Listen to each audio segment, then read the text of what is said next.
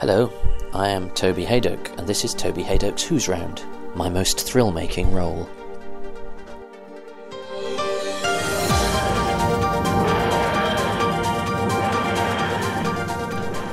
Well, I will be talking very soon to a gentleman who is in the United States, so I'm going to have to speak up. Fortunately, I've got a very powerful tape recorder, so when he calls back to me, I will be able to hear what he says. But the technical quality may not be as of a higher standard as some of you might like, but the content, I'm sure, will be more than satisfactory. So this is a gentleman who has been in Doctor Who but once, but he's sort of brushed with it twice, and he's also one of a small but illustrious band of thesps whose CV contains both Doctor Who and an entry into the Star Trek franchise. And I haven't checked this, so don't write in. But I also think he might be the only actor to have appeared in both Doctor Who and the A-Team. So my thanks to Emery Matthews, who was the gentleman that put me in touch with my interviewee, who was very keen to make contact and partake in this. I do. I love it when a plan comes together.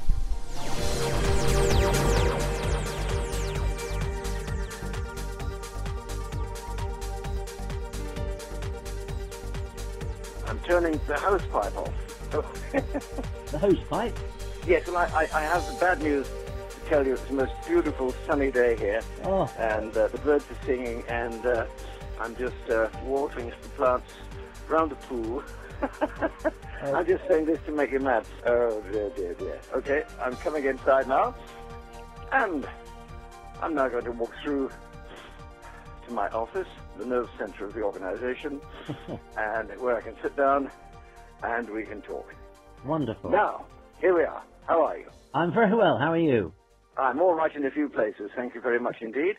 I'm not too bad. Not too bad at all. Not too bad. Fire away. You lead me. Give me some questions. That's the best thing to do. Okie dokie. Well, the first thing I ask people to do is that I ask you to introduce yourself and tell me why I'm talking to you about Doctor Who. All right. Okay. Well, my name is Barry Ingham. Barry Ingham? Yes, Barry Ingham. And what am I doing living in America? Well, it's the old story. Many years ago, I was offered a part here on Broadway. I came here, and I've had this wonderful relationship. Whenever I'm living in New York, I get offered to play in London. Whenever I'm living in London, I get offered some television in California, what I call Hollywood. And whenever I'm living in Hollywood, I'm wanted back in New York. It's ridiculous, because there are three towns you can make your living as an actor. One is New York, one is London, and the other is Los Angeles. And so when people say, where do you live, I say in New Lungeles seems to be the best definition for the town. And so that's it. And so for the past 40 years, that's what life has been. So we've had a home in all three places. And to get out of the madness, we now live down in Palm Beach, Florida, where there is lots of sunshine. And if I have to go to London, we go to London from here, and we go to New York from here. It's a much more sensible thing to do. So that is where I live. I am an actor who, for about 3,000 years, since the first Doctor Who, have been a professional actor. Of course, I'm English, and my lovely wife, Tom, and I have 4 daughters and 8 grandchildren. And I started my career in England, in weekly repertory company on the end of Llandudno Pier, worked up until I got an audition at the Old Vic in London, got into the Old Vic company, and for 2 years, Judi Dench and I joined on the same day, and we started playing small parts. She had Ophelia, and I had Fortinbras in Hamlet, worked our way up for 2 years in the company, and then started being offered lovely parts in the West End of London and on television. And that's what went on right through the 60s and 70s until I started my love affair with America. So lots and lots of British musicals, lots and lots of plays in Britain at the Mermaid Theatre, the West End, and really never stopped. It was absolutely marvellous. And lots of television series and things there, including, one came up, out of the bag came this new series called Doctor Who. And we all said, what's Doctor Who? Doctor what? Doctor Who? And I was offered a part in it. And actually, that really did my television career a lot of good. to get a lot of television work, you have to be seen in something good on television. It's like which comes first, the hen or the egg. But I got this lovely part of Paris in the Doctor Who series when they were doing a whole series called The Mythmakers, which was all about Doctor Who, goes back to Troy and ancient Greece and all that kind of thing. So I played Paris, the guy whose girlfriend caused the war, and had a lot of fun playing that. But of course, that gave me the distinct advantage of working with the great William Hartnell in what was the first series of Doctor Who, which turned out to be a phenomenal success. I mean, absolutely tremendous success. It's never stopped since. And the unfortunate thing is that the actual tapes or videos, or whatever you want to call them, of Doctor Who were all destroyed by the BBC, but the soundtrack still exists. And I have fans from all over the world who write to me to say, we enjoy your performance as Paris, but please, where can we get a photograph of you as Paris? They look on my website, they see photographs of me in all sorts of different plays and tellies and films and things like that. The only photograph there is of me as Paris is when I am battling another Greek guy or somebody in a strange helmet, and we're having a tremendous sword fight, but I've got my Greek helmet on, and the only way I can recognize it is that I recognize my knees, you see. I've got these rather knobbly knees, and I can swear to people, whenever I send them a signed photograph, or in fact sell them one at one of the medical conventions I go to, I say, look, I know you can't really recognize my face, but if you like, I'll roll my trousers up and you can see my knees, and then you can see this really is the picture. And I have done it on a couple of occasions, but most people seem to believe me. So that takes me up to Doctor Who. Now, I forget what the question was, but that's how I started in my career, and it's rolled on ever since on films and television series and Royal Shakespeare Company. I've done a lot of work there, the National Theatre in London, and anyway, ask me another question, please. I mean, yes, because you weren't. It was quite an early television for you, say, but you were still, I think, considered a name, and there's quite an illustrious guest cast for the Mythmakers with yourself and Max Adrian. Max Adrian. There were some really, really very, very good names and very good other up-and-coming young actors in it who were really good. This is the point about show business. Something good, a good script or a good television play or a television series does attract good people. I know it sounds a truism to say that, but if you find something with a lot of good people in it, you'll usually find that the script is pretty good, because you read it and you think, whoa, this is good. So it makes birds of a feather fly together. Huh. And do you remember, he only directed that one Doctor Who story, Michael Leeston Smith. Do you remember him, the director? Remember who? Michael Leeston Smith? Yeah. Yes, but I worked in other things for him after that. I can't remember what they were, various things for the BBC. But no, as far as I know, that was the only one of the Doctor Who series he did. But I don't know. I'm not an authority on what else he did with Doctor Who. Yeah, no, that was his only foray into Doctor Who. Was it really? Yeah. Was it really? Yes. So, oh, God. And because the pictures are missing, we don't really know sort of what his direction was like. Because, as you say, there's not an awful lot of visual material left, sadly. No, exactly. I know it's very successful at the time. We all enjoyed very much doing it. And there's some lovely, lovely lines in it. I remember him doing a nice, we all felt.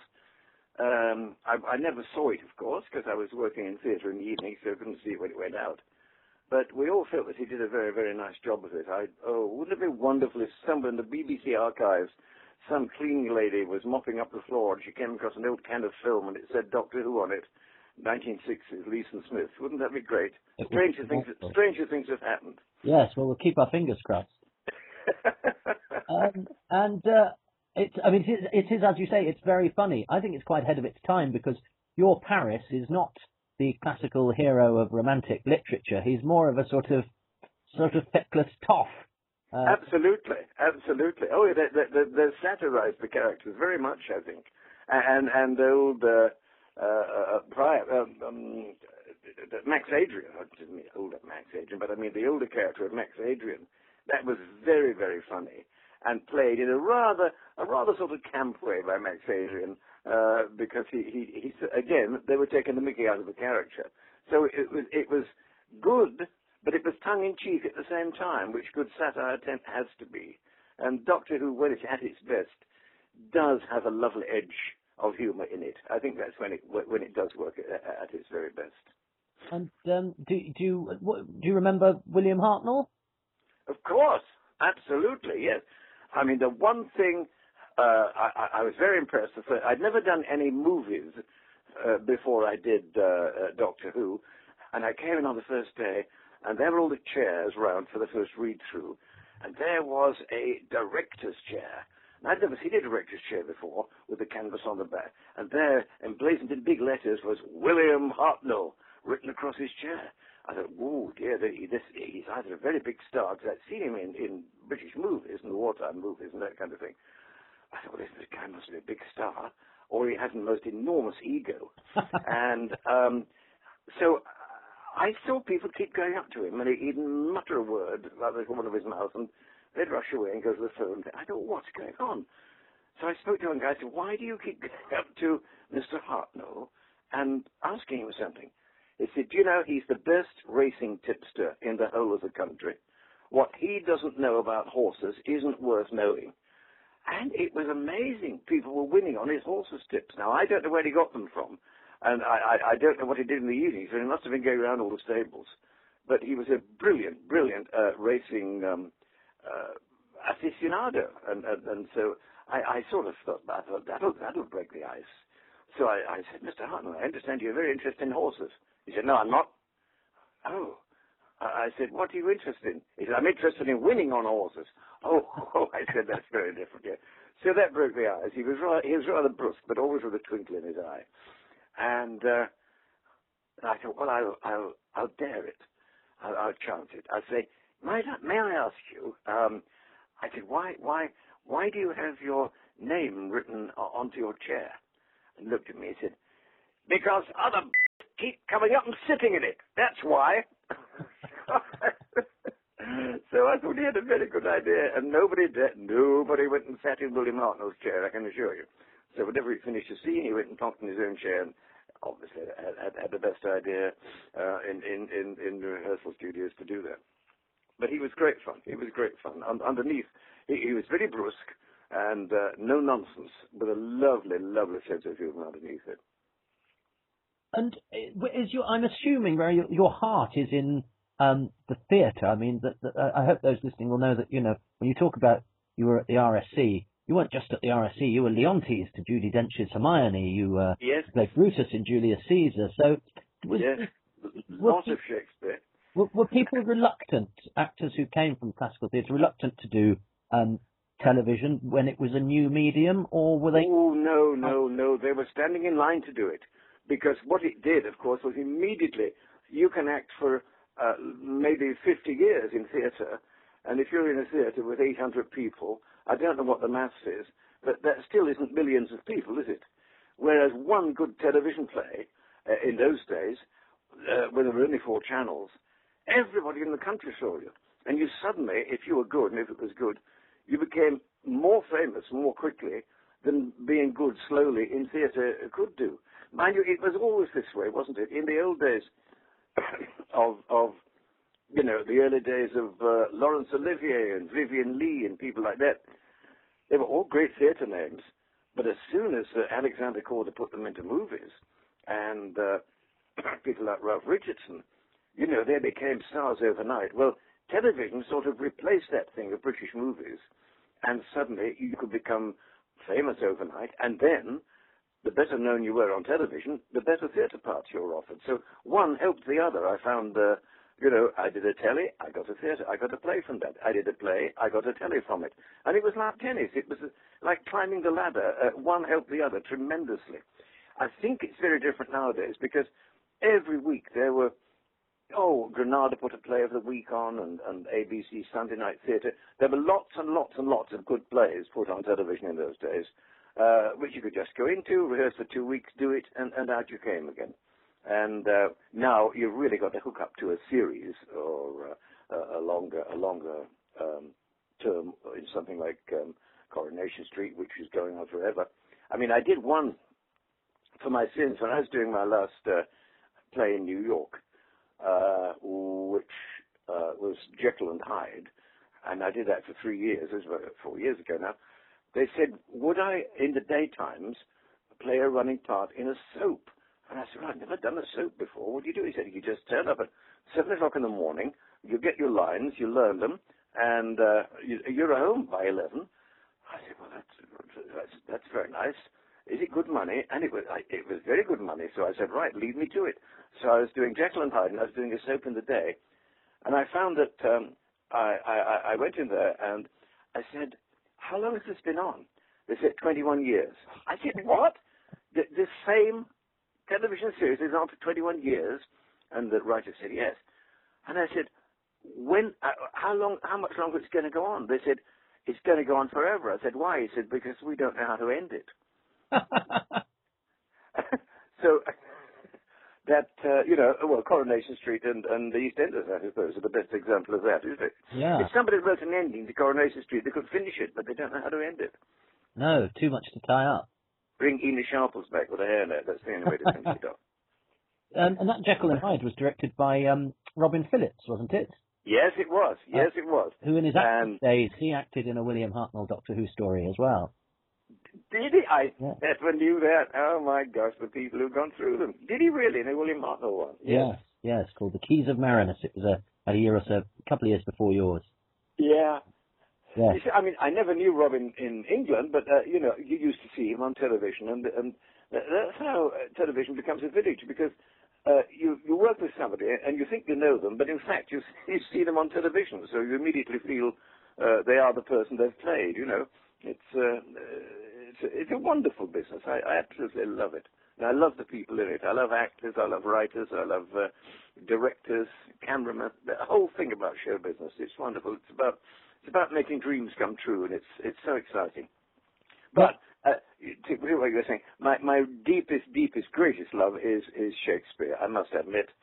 And when I'm over here in America, I do a lot of lectures and talks on, Shakespeare, the development of his style, the acting style, and that kind of thing, And I'm constantly being asked to give Shakespeare recitals and things like that, But there's a great hunger for it in America, and it's very useful just to be able to trot out a bit of Shakespeare every now and then.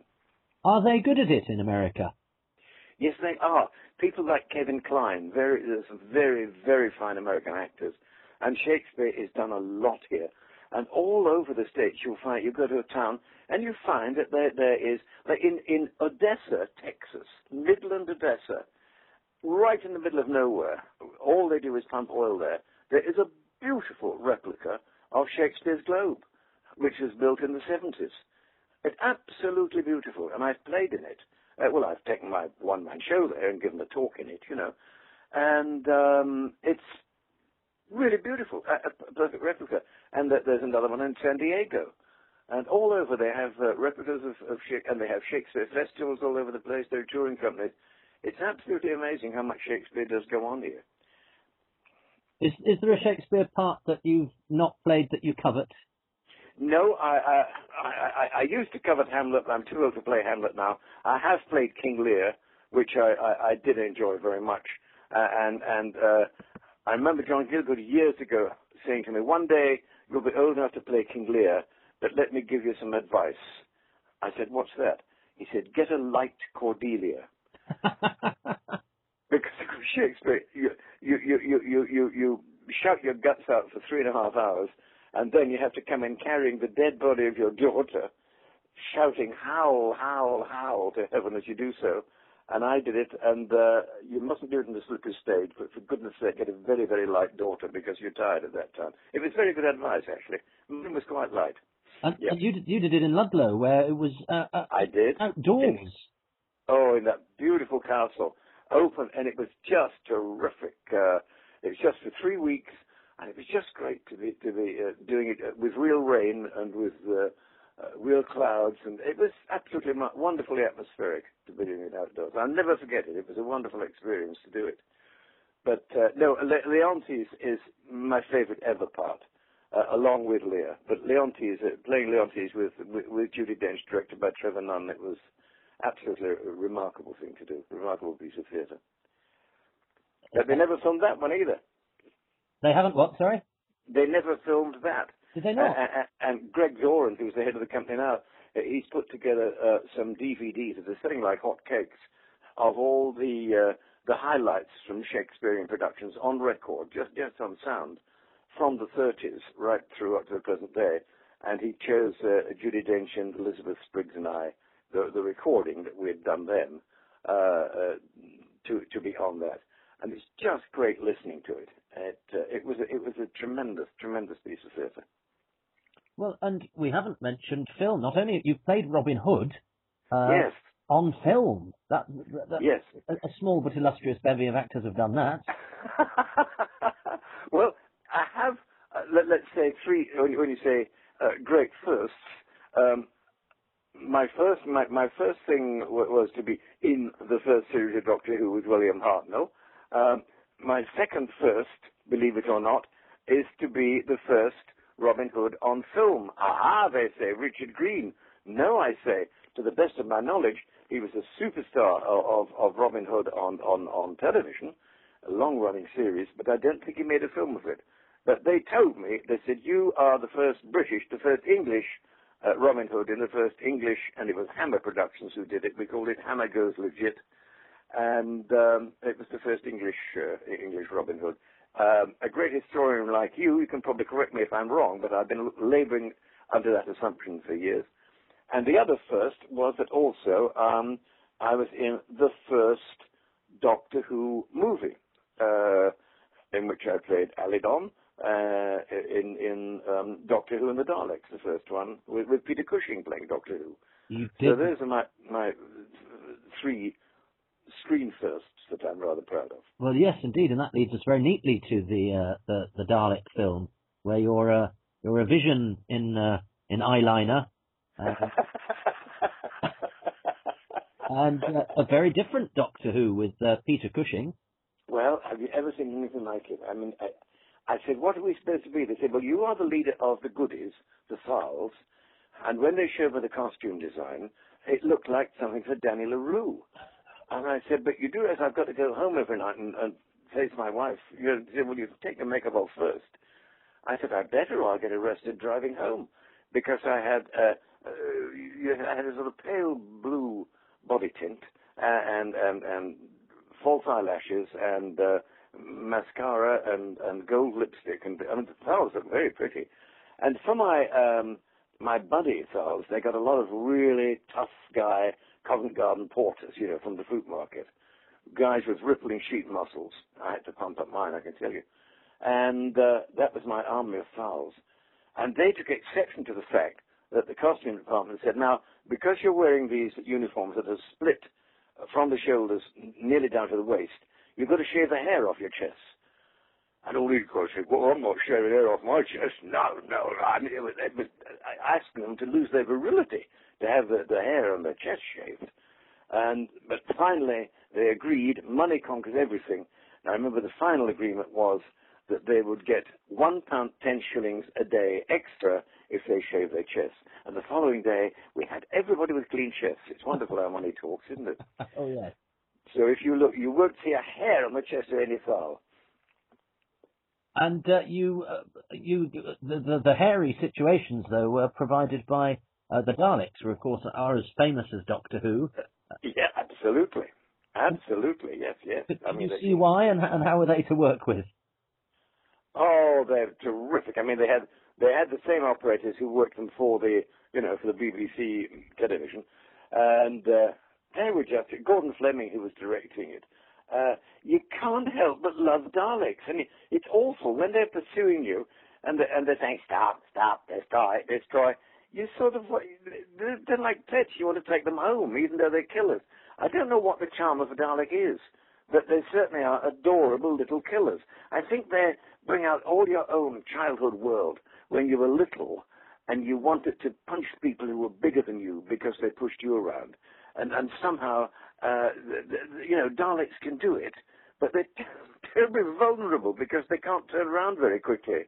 And if you open the top and drop a bomb inside, they're very easily destroyable. They're vulnerable, lovable little monsters. I don't know what it is, but we really enjoyed I enjoyed co-starring with the Daleks. I really did. Well, no, let's face it, they were the stars. Peter Cushing and the Daleks were the stars. And they fulfilled their duty. Peter Cushing was I thought he was a very good Doctor Who. He was a very serious guy. When I say serious, he took his work terribly seriously. And the first day I shot up at, wherever it was he Shepperton or Pinewood, was in a scene with him, just sitting in the campfire having a chat. And it was my first day, and I got all my blue makeup on. I was feeling a bit silly and a bit nervous. And we sat down by the fire. I'd never met him before.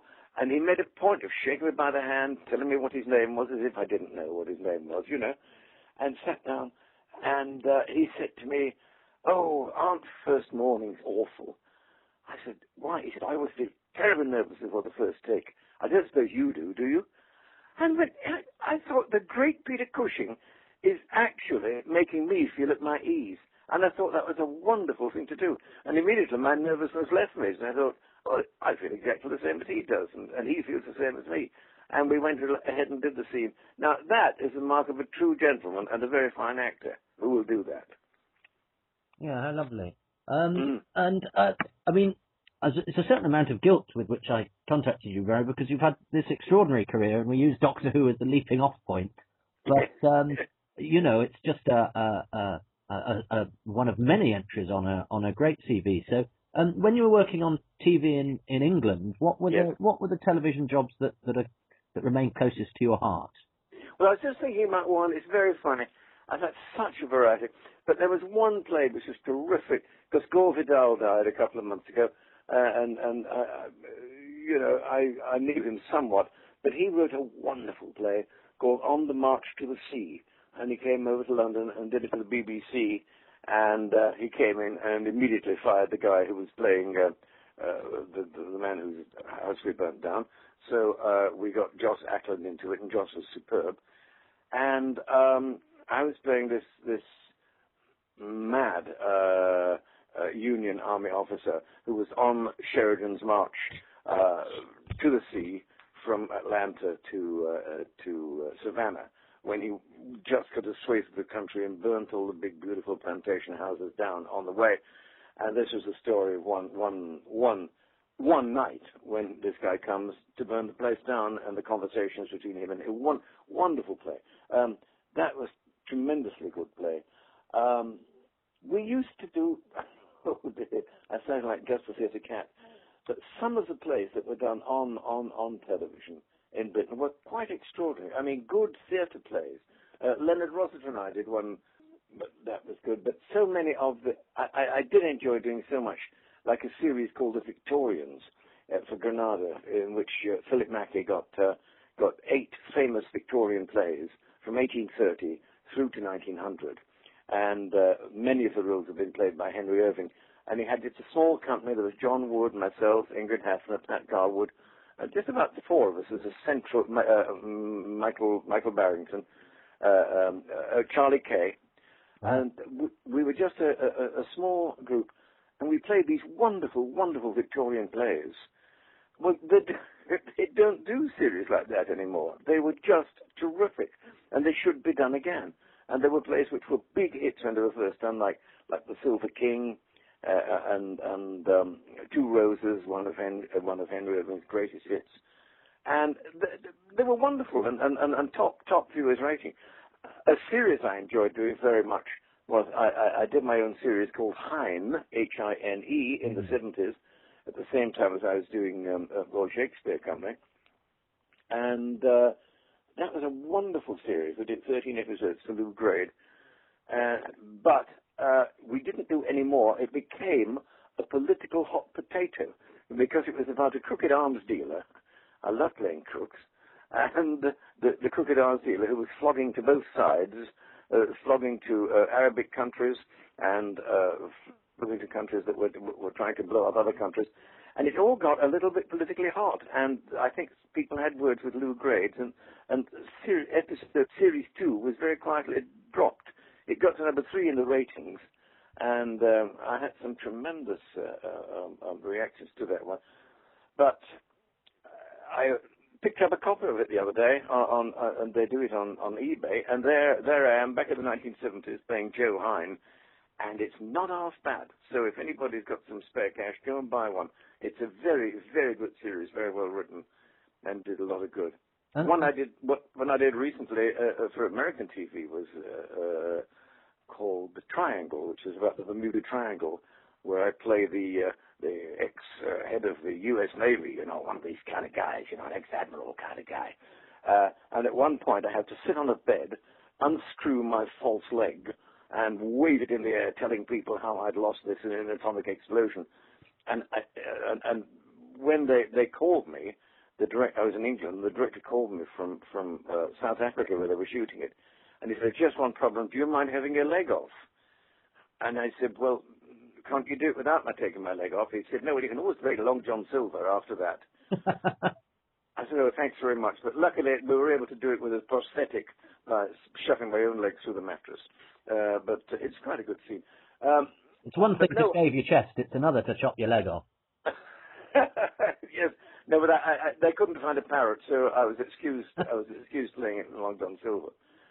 But, I don't know, so much. There's so many really, really good plays. However, apart from that, the series have been fun, and I've also enjoyed doing all the Hollywood stuff. I loved.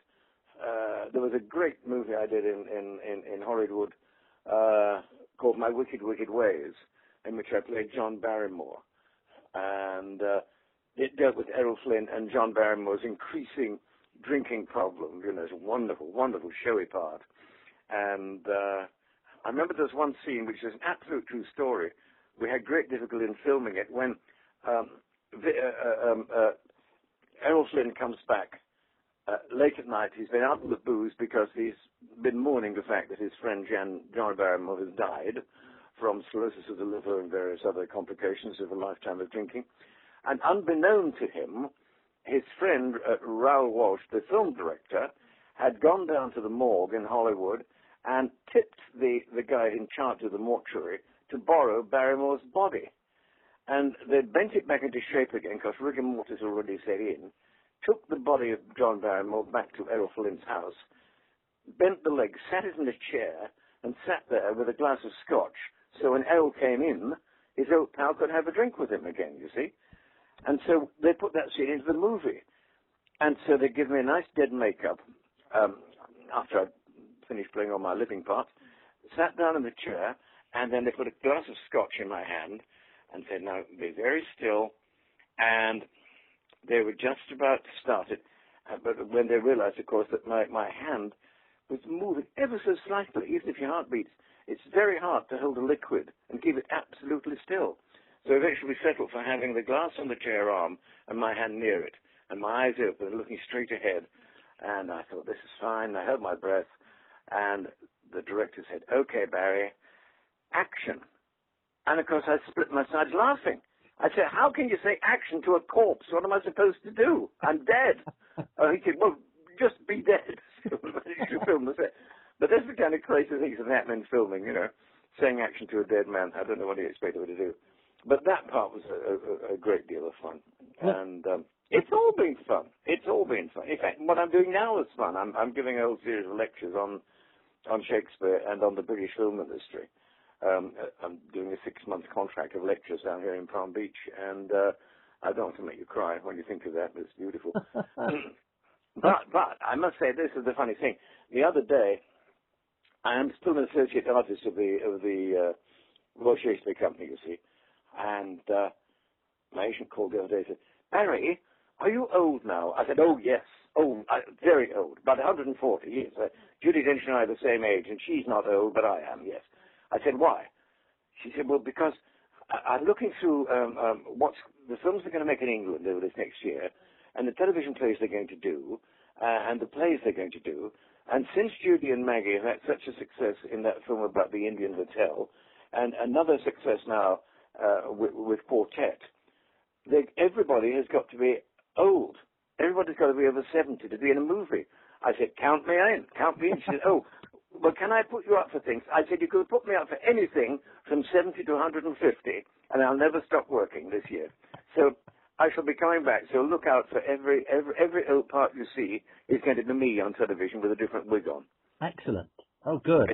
It's the age to be. It's the age to be. So age up quick. Okay. Well, yeah, I'm 39 going on 70. Oh, well, double it quick, okay. Immediately. Never be out of work. Wonderful. Well, and science fiction fans being what they are, I suspect it hasn't escaped your attention, Barry, that you are one of the few people to have done both Doctor Who and Star Trek. I know. Isn't that amazing? With my old pal Patrick Stewart. Yeah. Exactly. And when I do these conventions, when you sit down and you sign your autograph, of course, not like William Shatner. I mean, whenever Patrick comes to one of these conventions, or William Shatner, the big stars, I mean, it's like a military operation, as you probably know, isn't it? They just sit there, the people are wheeled in, a quick photograph with them, out of the other door. Wheeled in, a quick photograph, out the other door. And they just stay for 2 hours and leave with their pockets full of money, or their agent's pockets full of money, having signed photographs for about 2,000 people in 2 hours. And away they go. No, but we other mortals who've appeared in science fiction things sit down and people come up and they remember which particular role you've played and that kind of thing, and you sign the appropriate photograph. And it's tremendous fun meeting fans of various things like Doctor Who and like the Star Trek and even some of the Triangle, for instance. I have a great deal of time for the science fiction crowd. They're very dedicated to the subject matter. The scripts have got to be pretty good because they don't pass scrutiny with these guys. And they're very interested in the whole subject of science fiction, and I enjoy meeting them a lot. Can you see what the appeal is? Why is it that science fiction in particular seems to create this great adherence to it? I tell you why. Because science fiction mostly is projected to another world or to another existence or to H.G. Wellian time existing. It has replaced or enhanced the feeling that people used to get, and now sadly very few get, from religion. And it has become, in a way, many things about it are quite holy grailish, like what is time about? Is there space travel? Is there life on other worlds? Beam me up, Scotty. Can we do space travel? Can our spirits travel? Can our bodies travel? All these kind of questions are there. And it's a total escape from the humdrum material world. It's a sort of exercise of the imagination and the spirit, and it's combined the two together very nicely, I think. Well, I promised I'd only take up 20 minutes of your time, and I've almost doubled that, so apologies for that. Sorry, I'll think of all sorts of things I should have said afterwards. But all I can say, if I had one encapsulating statement, and that's this. I have loved my career in show business. According to my agent, my second career is now going to come when Judi Dench, Maggie Smith, and I will be playing old people for the rest of our lives for the next 50 years. And that's wonderful. There's always something else to look forward to. I know when John Gielgud died at the age of 96, he had 3 films on offer. So, and I remember Brian Bedford said to him, well, what do you do when you're 96? He said, you play 96-year-old men. That's absolutely true. It's a wonderful business, and no other business do you do that. You're sort of retired, aren't you? And you play what you are at that moment, and that's great. That's good. And I've enjoyed it. I am enjoying it, and I shall enjoy it.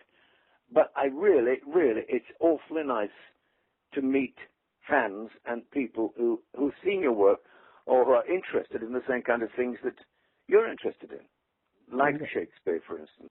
I do ask, well, there's 3 things. I said, if the Mythmakers ever does turn up, I hope we can get you back to the UK to do something on the DVD for it. Oh, you bet. Absolutely. Oh, I've got a feeling it will. I've got an itch somehow, but there's so many people looking for it. It must be somewhere. It it must have played in Fiji, and there must be an old tape lying around somewhere. Yeah, or somebody took it home for their kid to play, and it's still behind their telly or something, because they did exist. And they were sent all over the world, weren't they? Yeah. Videotapes, because everywhere in the world played a Doctor Who and showed that thing. So, and you didn't transmit it electronically then. They had to go by tape. And those tapes. So, has everybody all over the world destroyed those tapes, or did they have to return to the BBC? I don't know. I'm looking for the one that was lost. I want the one that fell off the back of a lorry. So, anybody listening, if anybody can find the Mythmakers, find it, please. And do you come back to the UK often?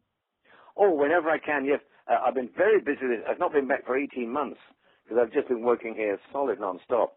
But we hope to be back this summer, Excellent. And I have two questions I ask everybody. One of them's nice, one of them's a silly question. Okay. The nice one is because you've kindly given your time for free, and I don't get paid for this, and we don't charge these podcasts. We do ask the listeners to donate to a charity, and I ask you, my subject, my victim, to nominate a charity close to their heart. Absolutely. Red Cross International Disaster Relief Fund. Lovely. Take that as read. So if listeners have enjoyed this, if they can make it... Oh, that'd be wonderful. That would be wonderful, yes. Yes, it really would. And Doctor Who, Barry, is 50 years old this year. It started 23rd of November 1963, the day after Kennedy's assassination. Wow. People are still watching it to this day. So what's your message to all those Doctor Who fans out there on this, its anniversary year? The message is that the message of Doctor Who continues. The whole message of Doctor Who is summed up in that wonderful dedication to John Lennon. Imagine. The day you stop imagining, you're dead. Wonderful. Barry Ingham, thank you very much for your time. Okay. All right. Let's keep in touch. Okay. Bye-bye. Thank you. Take care. Bye-bye. That was great. Bye. Thank you. Bye. Heartfelt thanks to Barry for giving his time. I could have talked to him for a lot longer, the delightful fellow. His charity you can find at www.redcross.org.uk. Give if you can. Now, coming up, I'm going to be talking to a Luddite, a butler, an ice soldier, and got a couple of costume designers in my sights as well. So plenty of stuff still to come. So carry on listening, and until the next time, warp warp.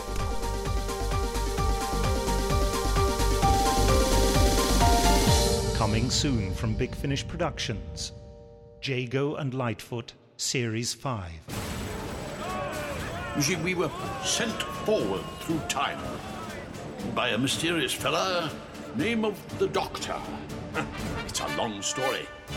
Little ones, protect your mother! My followers, take them! Oh, no, you don't! Ellie, be careful. Hiya!